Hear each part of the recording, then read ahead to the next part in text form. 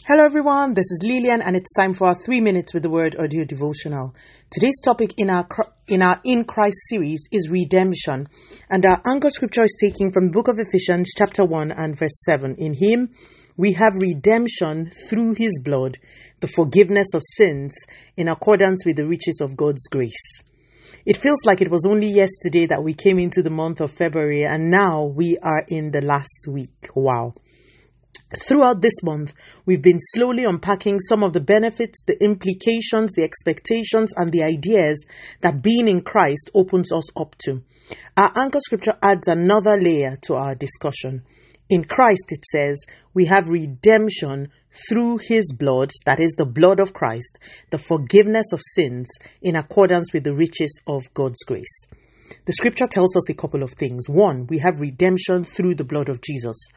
2, we have forgiveness of sins in Christ Jesus. And 3, this redemption is done for us in accordance with the riches of God's grace. Let's start with the word redemption. In Christ, we have redemption. The original translation of the word means a release effected by the payment of a ransom.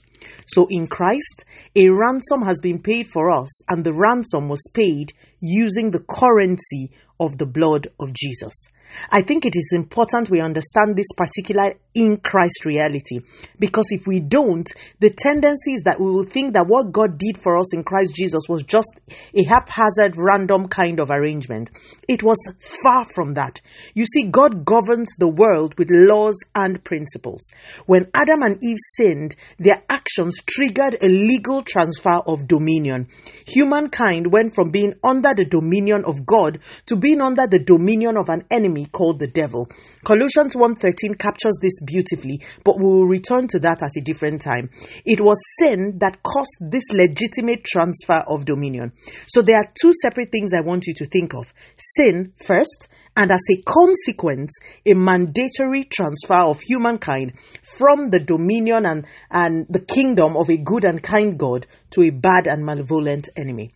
Human beings now became lawful subjects of the devil. All humans. The only thing that could get humans out of the grip of Satan had to be another legal arrangement. The Bible tells us that in Christ we have redemption. Redemption is the name given to that legal process that Christ used to fulfill the legal requirements for our rescue.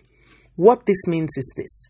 Jesus came and died for every single human being. He died, rose again, and then carried his blood into the holiest in the heavens as a ransom for the sin of all mankind. You know how ransoms are paid to kidnappers and terrorists in exchange for the people in their possession. This is what Jesus did. Listen to me, for every human being that has been born or that will ever be born.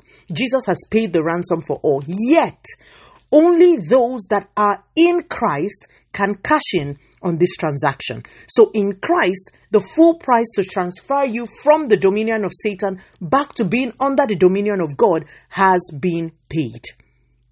It isn't paid when you come into Christ. It was paid before you came into Christ. In Christ, you have redemption.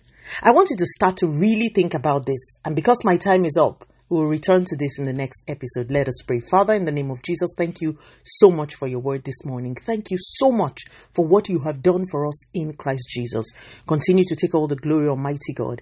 In Jesus' mighty name, we have prayed. Speak to you again soon. If you are blessed, please drop me a line on audiodevotional@yahoo.com or on our website at www.3minutesaudiodevotional.com. You could also follow us on Facebook, Instagram, YouTube, and Twitter at 3 Minutes Audio Devotional. Remember, wrapped up in God's word is all you need for your change to come. Love you and bye.